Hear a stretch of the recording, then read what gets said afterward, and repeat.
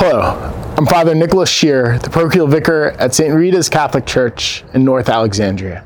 This is 2 Minutes to Virtue.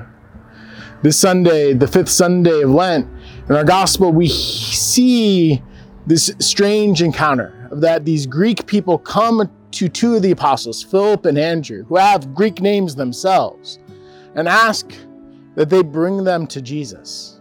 And we see Philip and Andrew act as that mediator, that bridge in between them and Jesus.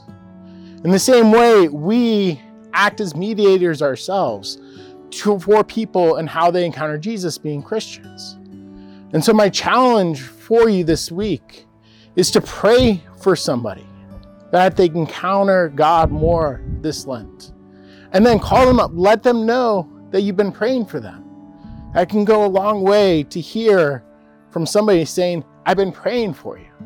And then to hear maybe how God has been acting in their lives. It's always a wonderful thing, I know, for me as a priest to hear that. And I'm sure it will be a wonderful thing for you as well this week.